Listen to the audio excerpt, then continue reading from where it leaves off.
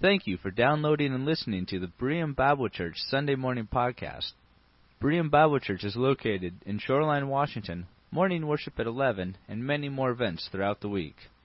For more information, please visit our website at www.bereanshoreline.org. This is Palm Sunday, and we're going to take a little break from our study from Hebrews for 2 weeks.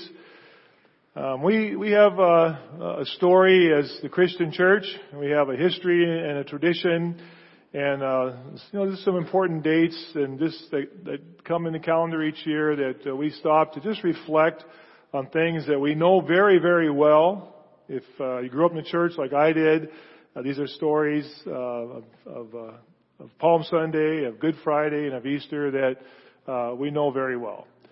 But they're old stories, but they're stories that are just as fresh and alive and new to us. So a lot of you know that I have a problem, probably more than one problem, but one that costs me money, and that is collecting books. And you'd be proud of me. I have a coupon. I had a coupon that was good for 40% off a certain bookstore last night and last couple of days, and I didn't go because I knew I would buy something. I might go today because I have one for 50% off today, but I might. But I didn't go because I go downstairs and it's when you get to the point where you look at a book and you think, do I have that book? And you go home and see you have it, and then you know you're kind of getting too many books. So I get rid of books too. I donate books, to our book sale we've had here in the past, the thrift store. I sometimes trade them in if I think they're worth something and get money to buy more and bring home. Some books I have are in various states of disrepair that really nobody would pay for. I wouldn't take these to the bookstore and expect anybody. I'm not even sure the thrift store would take them. They might throw them away.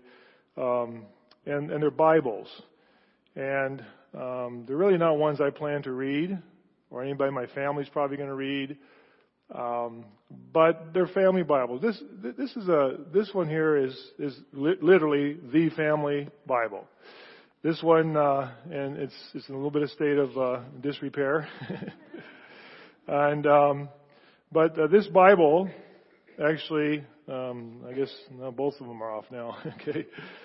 This Bible came over with my great-grandparents from Wales. And Morris Morgan, born April 26, 1859, and I can't even pronounce it because I don't speak Welsh. And the Bible is in Welsh, so I can't read it. Being familiar, Welsh is it's the same letters, but different tongue. I can make out the name of the books of the Bible, but I can't read it. But it's our family Bible. And this family Bible was my mom's, and it's kind of come into our possession, and has, there was a day when, I don't know how many of you maybe have family Bibles somewhere in your home. Trainer, someday maybe your great grandkids will discover the family iPad, and it's just not going to quite be the same. Because they lost the charger, yeah. This has family history, and so this Bible is in great disrepair. I could take it somewhere, and it's worthless to anybody else, but it's going to stay in our family. No one's probably ever going to read it, but it's our family Bible. I have some Bibles here today in different states of disrepair, but they're part of my story. And because they're part of my story, they'll stay with me, and I'm not sure what's going to happen to them when I'm gone, if anybody else will want them in the family, but they're part of my story. And so today, a well-known story, Palm Sunday, it's a very important part of our story. So I'd like to ask you to open your Bibles to Luke chapter 19. We read from Matthew already this morning that Kimmy read for us, and the Gospels bring the accounts of the triumphal entry, Palm Sunday. But we care about this story. We care for what is special to us. I care about that Bible because it's special to me And what we care about, we take care of. And this is a story that we take care of and is special to us. Let's pray. Father, as we open your word, we pray that your words will be heard. We pray that our hearts will be open to your word. And that in the tradition of the Christian Protestant faith that we stand, that your word is our final authority for all that we believe and all that we do, for faith and practice. And so we bring ourselves to you and just ask for your presence to help us have attention to your word. Help our children and youth as they meet, the littlest ones, to the elementary kids that are meeting now, bring their attention to your word as well.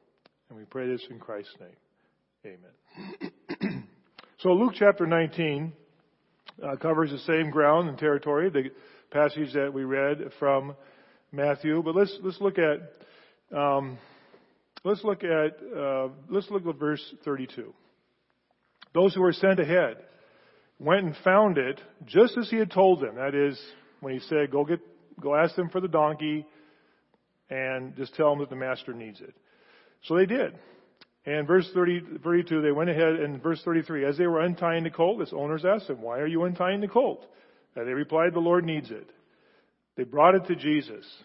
They threw their cloaks on the colt, and they put Jesus on it. As he went along, people spread their cloaks on the road. When he came near the place where the road goes down the Mount of Olives, the whole crowd of disciples began joyfully to praise God in loud voices for all the miracles they had seen. That's interesting. I noticed that particularly. They praised God for all the miracles that they had seen. And they cried out, blessed is the King who comes in the name of the Lord. Peace in heaven and glory in the highest. Does that ring a bell, glory in the highest? Peace on earth, goodwill to men, glory to God in the highest. It's from the same scripture quoted by the angels that we celebrate at Christmas time. And some of the Pharisees in the crowd said to Jesus, Teacher, rebuke your disciples. Tell them to be quiet. And Jesus says, I tell you, he replied, if they keep quiet, the stones will cry out.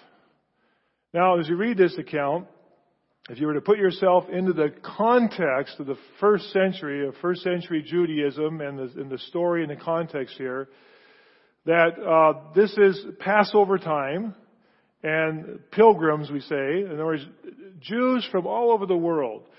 In the Old Testament, there are 3 Jewish holidays that every Jewish male was supposed to go to Jerusalem, if at all possible. You were supposed to make a pilgrimage to Jerusalem. This is one of those 3 holidays. And so on Passover, as I've mentioned many times, but again, just to give you a point of reference, the old city of Jerusalem is about the size of Green Lake. If you've ever walked around Green Lake, and you could have up to 1.5 million people crowding in, trying to get as close as they could to that place and find places to spend the night and find places to be.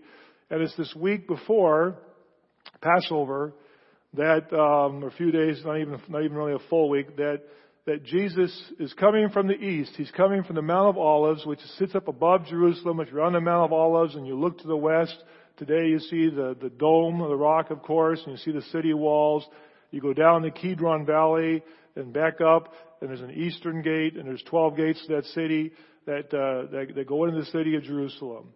And so the context is, as the Jewish people would come to Jerusalem, it was a very celebratory holiday.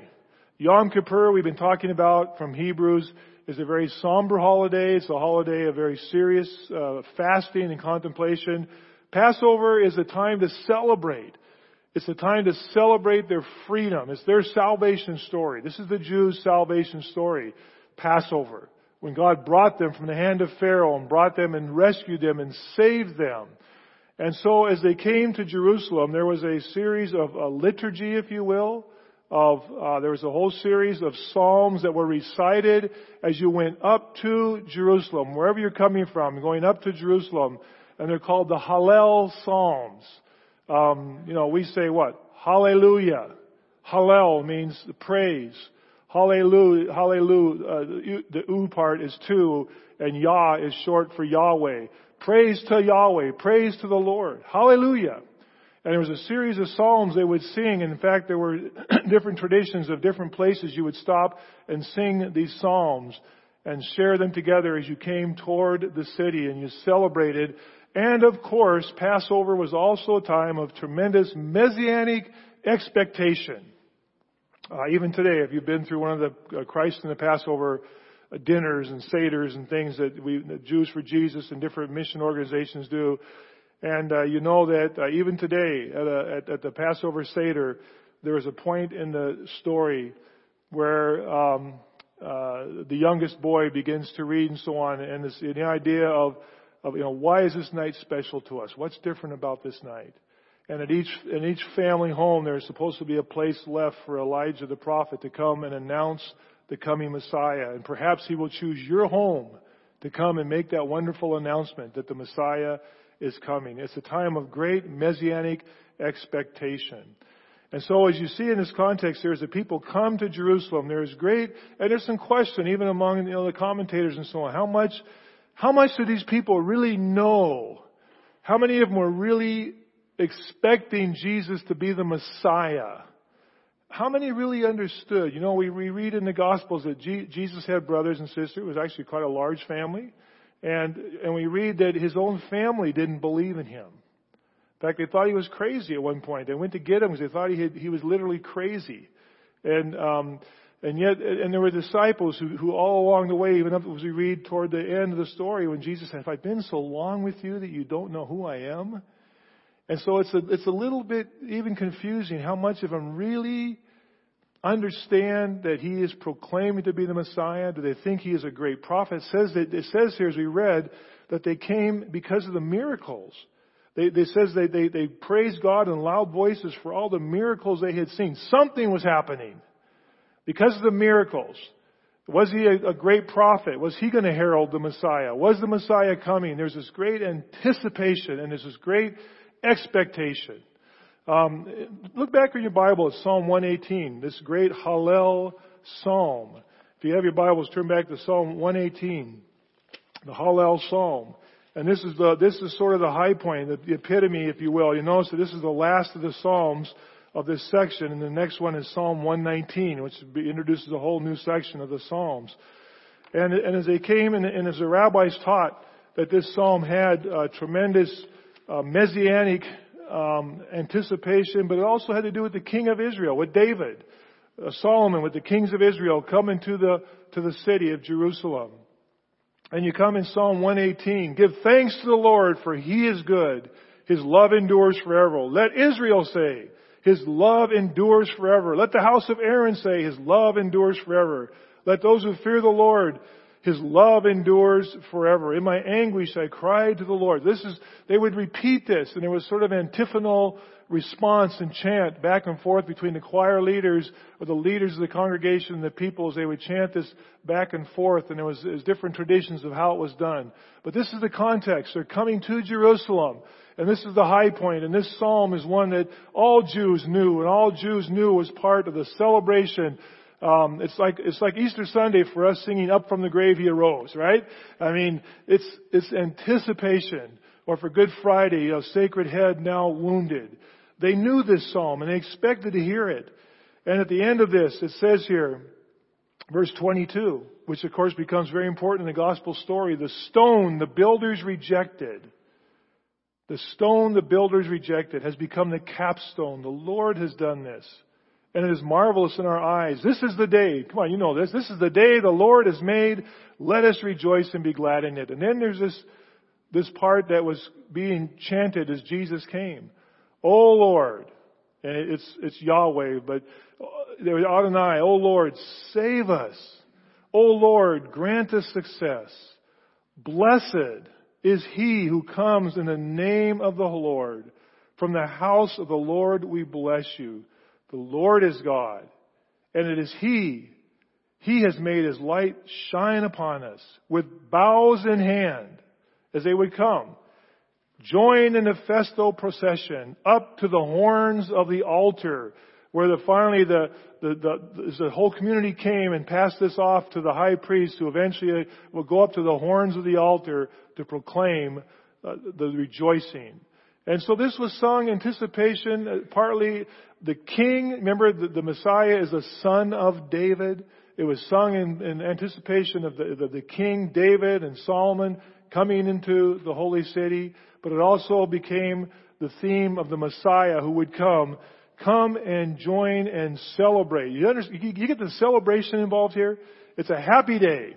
It's a celebration day, and the children came and they cried out, and laying out their clothes in front of the donkeys was a sign of acknowledgement of royalty. You'll see this in old literature, not just in the Bible, of laying out their clothes in submission to royalty. Coming on the donkey was a coming in peace. This is not a sign of weakness, but it's a sign of coming in peace, coming to the city instead of on a war horse. Coming in peace. And then it says here that in this passage at the beginning, verse 25, O Lord, save us. Save now. Save now. Hoshana. In the Hebrew, as the people cried out, when the Lord came, and they cried out, Hosanna. It's our English equivalent of Hosheana. And in fact, in the Hebrew it is Na. Hosheana. Nah. And it's the idea of now. Please. It's a begging. Please. Save now. Save now. Please. Save now. Nah. Hosea nah. Nah. Save now. And so this is Palm Sunday. And the anticipation and the celebration and the joy as Jesus, for this brief moment of expectation and joy and receptivity and acknowledgement, this brief moment, because it's not going to last. And the Pharisees cried out, tell them to be quiet. It really bugged them that the children especially were crying out and celebrating. And Jesus says, if I do, the stones will cry out. The stones will cry out. This old Bible was in our basement, and I was loading up books one day to take to the bookstore, or somewhere, I don't know. Anyway, and usually a thrift store, bookstore. And I picked this one up, and I looked inside it, and I didn't realize this Holy Bible is presented to Teresa Hansen by Trainer F. Hansen and Ostrid L. Hansen, Christmas 1965. And it's Teresa's old Bible. And we can't throw that away. We're not going to read it probably. And actually, she took some time to put her family tree in here. And so you guys might be interested. Your great grandparents' names, you probably don't even know who they are actually in here. She wrote all this stuff down, and this is interesting. This Bible was produced expressly for Sears Roebuck and Company. How's that? And Simpson Sears Ltd. by the National Bible Press. No one's probably going to read this Bible, but you can't just discard it, right? And so let me read, because I want to read from Luke chapter 20, the next part of this story. Read it from this old Bible that King James translation that I grew up with, and I know this story well. And in Luke chapter 19, sorry about that, Luke chapter 19, the next part of the story, after he says that if the stones would immediately cry out. And when he was come near, he beheld the city and wept over it. Now, I know some of your translations said he cried, but that's not the right word. This is weeping. If you've ever seen pictures of people in the Middle East, when they weep at a funeral, it's not the way I would cry in my culture and the way I am in my Welsh culture. You don't show those kind of emotions. You're kind of stoic. They're weeping. Jesus breaks down. Imagine the scene. Jesus is coming down the road from the Mount of Olives, And there's a celebration and joy. And he stops and he looks at Jerusalem. And he just breaks down and starts weeping expressively, loud, crying, the tears. The word is a very strong word. It's not cry, it's weep. And he wept over, he just stopped. I don't know what everybody thought. This is not a day for weeping. This is a day for celebration. This is a day for the Hallel Psalms. And he starts weeping. And he weeps and he cries. And he was come near it. He beheld the city and wept over it, saying, if thou hadst known, even thou, at least in this thy day, the things which belong unto thy peace, but now they are hid from thine eyes. For the day shall come upon thee, that thine enemies shall cast a trench about thee, and compass thee round, and keep thee on every side. And they shall lay thee even with the ground, and thy children within thee. And they shall not leave in thee one stone upon another, because thou knowest not the time of thy visitation. Jesus wept over his city. You know, Jesus, he's talking in this passage here about what he knows what's to come. In a few years, in one generation, if this is roughly 33, the count is off a little bit, but by 70 AD, this city is going to be destroyed by the Romans. We've been talking about that from Hebrews. And it's going to be devastating. It's going to be butchery and slaughter.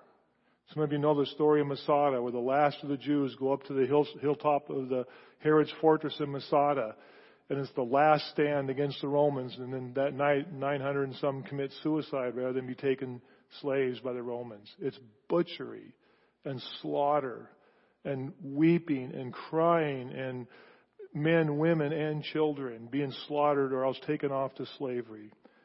He foresees this, and he weeps over it. He weeps for his people. He weeps for his city. These were his people. This was his family.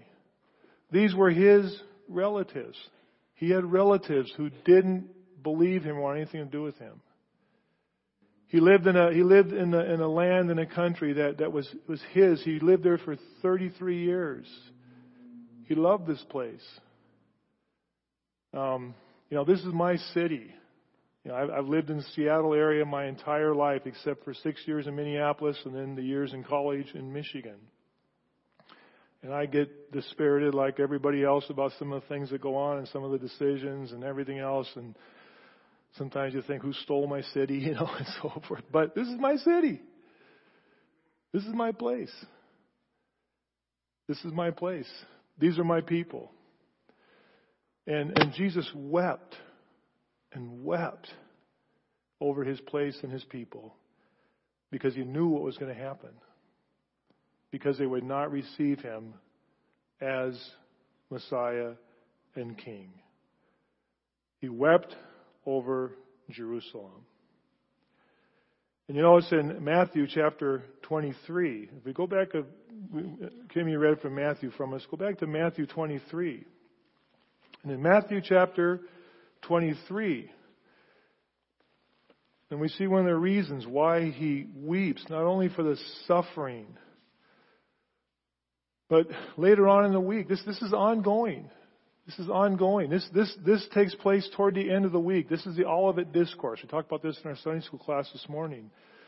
Matthew 23 and 24, this is the Olivet Discourse. Later in the week, Jesus has been talking about the coming end of the age, the coming kingdom era, but preceded by the tribulation. And you can read 23 and 24, but look at verse 37. Oh, Jerusalem, Jerusalem.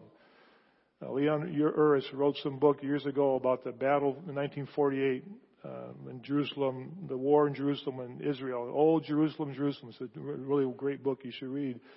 Oh, Jerusalem, Jerusalem, It's repeated twice for emphasis and emotion. You who kill the prophets and you stone those who sent to you. How often, this is why he weeps, how often I would have longed to gather your children together as a hen gathers her chicks under her wings, but you were not willing. Some of you raise chickens. I know that because a cart of eggs showed up in my office today. And fresh eggs. And the hen that if you had little chicks that has to gather, little chicks are like little people, they don't necessarily want to stay, right? Close in the nest. They're like big people sometimes too, they don't want to do that. But the hen gathers them and then puts the wings over them and protects them. And this is an image from the Old Testament. What's the song we sing? Under his wings I will safely abide, sheltered. And Jesus says, if only you had known how often, and he's speaking not just from his 33, he's speaking for God, for all these centuries, if only you had known how often, of all the heartache and the butchery that's gone on in the last hundreds of years and all, if you'd only known, if you would have come back. I longed to gather you under my wing and what? Protect you, but you were not willing. Look, your house is left to you desolate. And I tell you, you will not see me again until you say, blessed is he who comes in the name of the Lord. Your house is left desolate. The temple. In the Old Testament, God's very presence filled that tabernacle, filled that temple to the point that the people had to scatter and leave because the Shekinah glory of God was so overpowering, nobody could stand it. This past week, we were at our pastor's regional conference meeting for the region, Northwest region. And Brother Ken Farman from Port Orchard, the Grace Bible Church in Port Orchard, for one of our devotionals, shared this thought from the Old Testament. It was a good reminder to us. And this old Bible, it's another one that no one's going to read. It's probably better shaped than the rest of them, but it's an old Scofield Reference Bible. And it says in the cover here, to Mother, Christmas, 1972, with love, from Jim. I bought this for my mom. This is my first year of college. I'm not sure where I got the money, but I might have borrowed it from her. I don't know. But her Bible was getting to look like this, and I went and bought her a new Scofield Reference Bible. And it's a little bit of a state of disrepair as well. Still has her name tag. I think the last time she was at church, remember, it was probably from the senior luncheon. It was from the senior luncheon. And she had her name tag on, Eunice Shamaria. She died in 1993. It was my first funeral I did as pastor of this church, was my own mother. And so I've kept the paper in there from my mom's funeral and kept my paper to remind me of the message and also when I candidated as pastor here.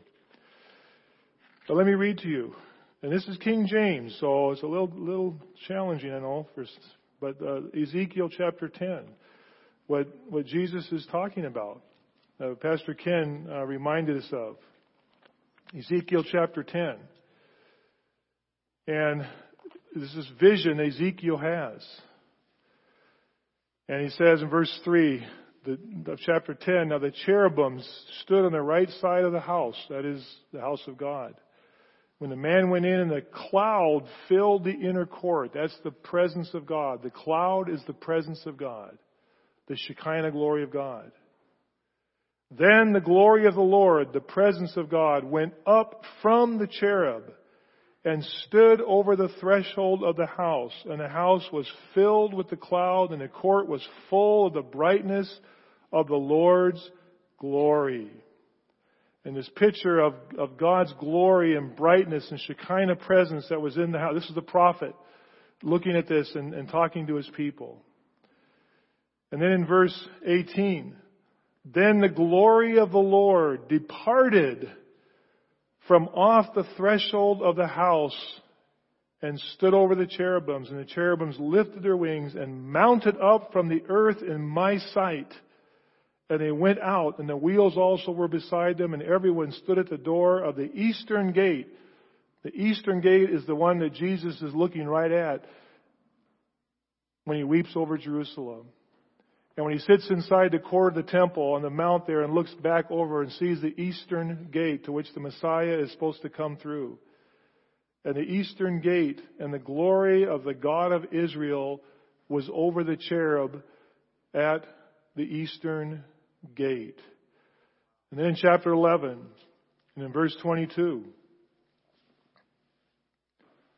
then the cherubims lifted up their wings and the wheels beside them, and the glory of the God of Israel was over them.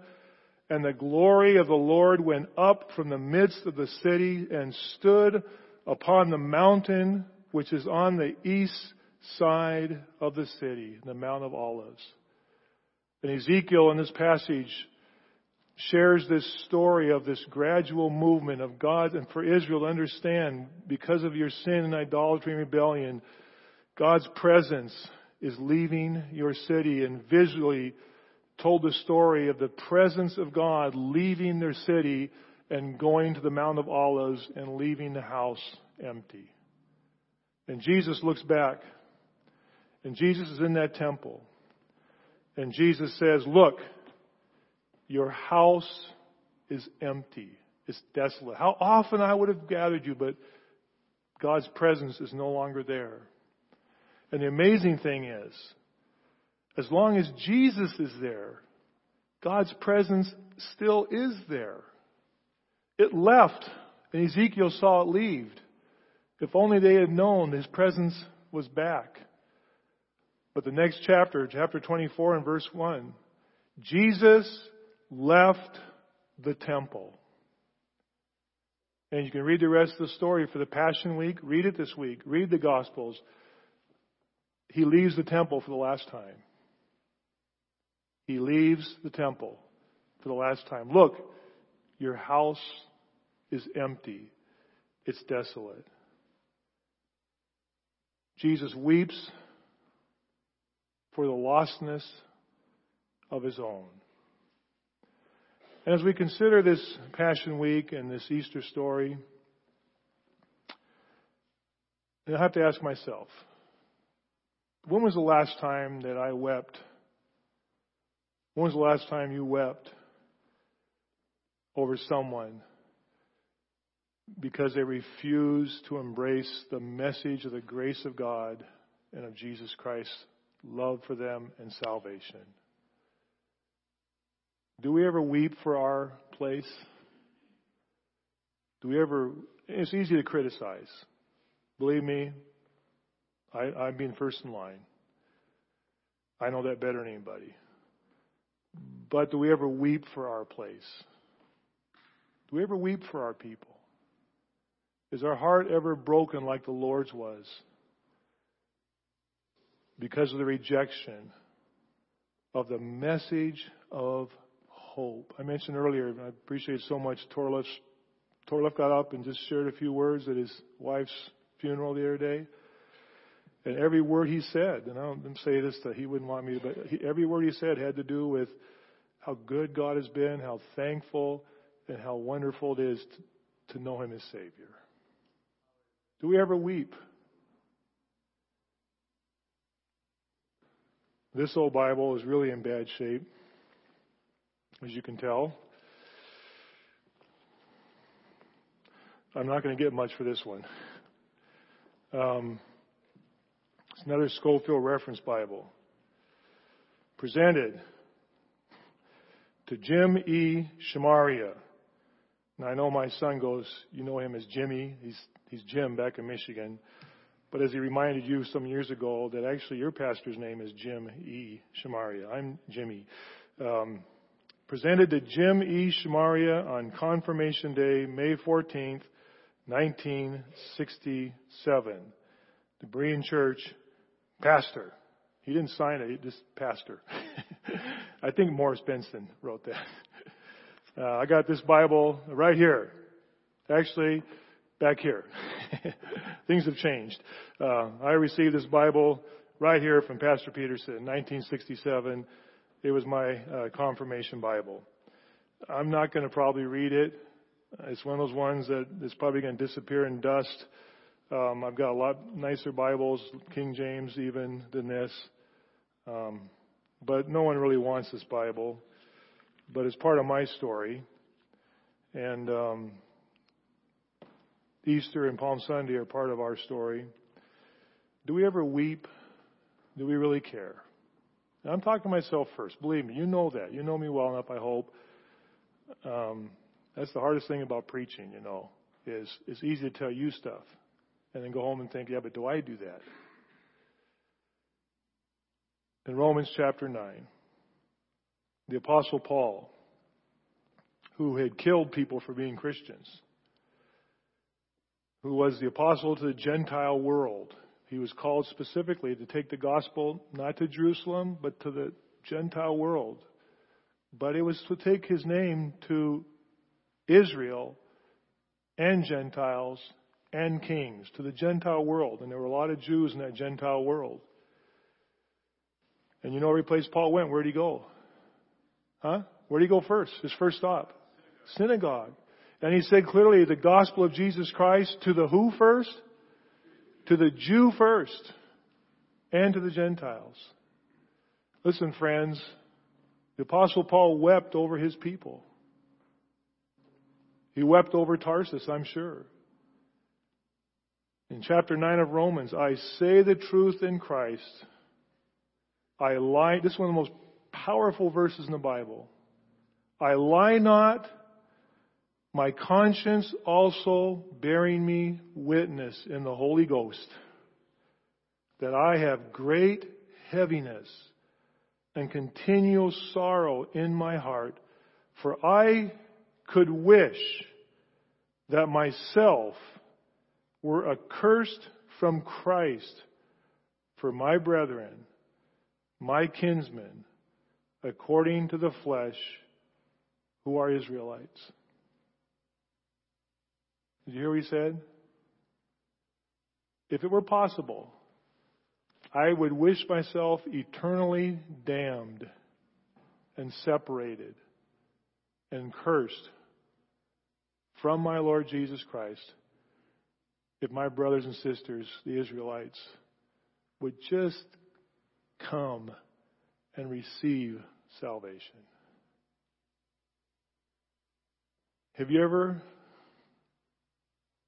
I ever say that? I'll have to be honest with you. That's a tough one.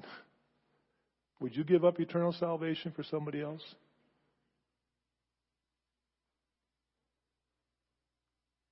Do we ever weep? Is there ever sorrow? Is there ever that type of longing in our hearts? Do we really care? Do I really care about sharing the gospel of Jesus Christ? This is the Passion Week. This is the week that the Lord Jesus Christ came into his own, and his own received him not. But to ever received him, to them gave he the right to what? Become the sons of God, children of God. Because God wept and cared and loved so much that he gave his one and only begotten Son. I have one more Bible here. I'll close with this. This is another Bible that's in pretty tough shape. And another one of these covers that this one's about to fall off. So it's a little better than the other two. This one's about to go. This Bible is Hebrew on one side and English on the other because it's just the Old Testament. This is my father's Bible. This is my father's Bible. And I suspect he probably got this to learn English. Because when he came to America, all he could do was get off the train and hold out the money and hope they took what they were supposed to take. Came by himself as a teenager. Had to learn English. So I think he probably used this to learn Hebrew to English. And it's interesting, looking through this Bible, I didn't find anything underlined. I have I'm taking a little bit extra time, I'm sorry, but I have a distinct memory. My dad died when I was in second grade. I don't have a lot of memories. But sometime in the year before he died, I remember distinctly driving. We were going down from Green Lake, coming home from Green Lake, Evans Pool, going across 80th right there by Bethany Church and Bagley School. And I remember specifically, I don't know why, I remember the place and time of all things, saying, Dad, do you believe in God? And he said, no, I'm an atheist. And we didn't discuss it anymore. But I knew he heard the gospel because he was Jewish. He was an atheist, he said, but he did love music. So he used to go to Emmanuel for Easter cantatas and Christmas cantatas because he loved music. So I know he heard the gospel. And what God does in the closing seconds of a person's life is up to God. I don't know. But it is just interesting to me. There's not one thing I could find underlined in this Bible except it's right there. That's it. One verse, one part of a verse and the second one from chapter of Isaiah. But unto Zion shall come the Redeemer, and unto those who return from transgressions in Jacob, saith the Lord. And as for me, this is my covenant with them, saith the Lord.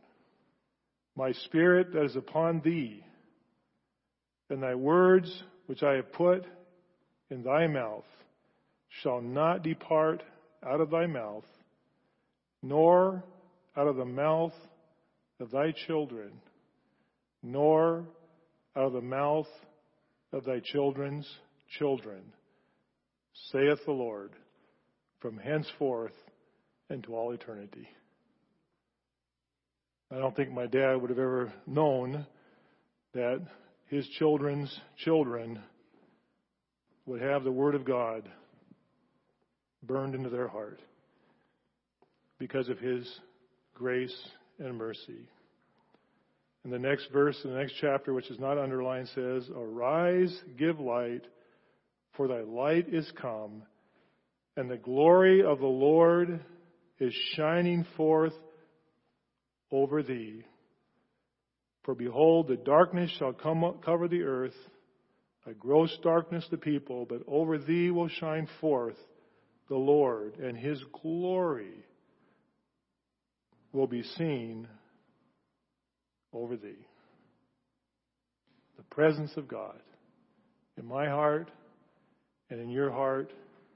And this Palm Sunday, I ask myself first, do I ever weep? Do I really care that people go to eternity without the hope of the gospel? Save now. Hosheana. Save now, Lord Jesus. Guys, come on up. I'll put the last pieces of my books here and I go somewhere there. And let's close our service. A song of praise to God. Hallelujah. Hallelujah. In the back of my dad's Bible is a thing that he wrote down, and it was from a Jewish author who, quite a prolific author, Bernstein, back in the early part of last century, but is, O Israel, nation of leaders with no one to lead. And it goes through, he copied this whole thing down as an article in an old New York paper from 1908. And at the end of it is, O nation of leaders with no one to lead, come would awaken in your haughty pride. Come would awaken.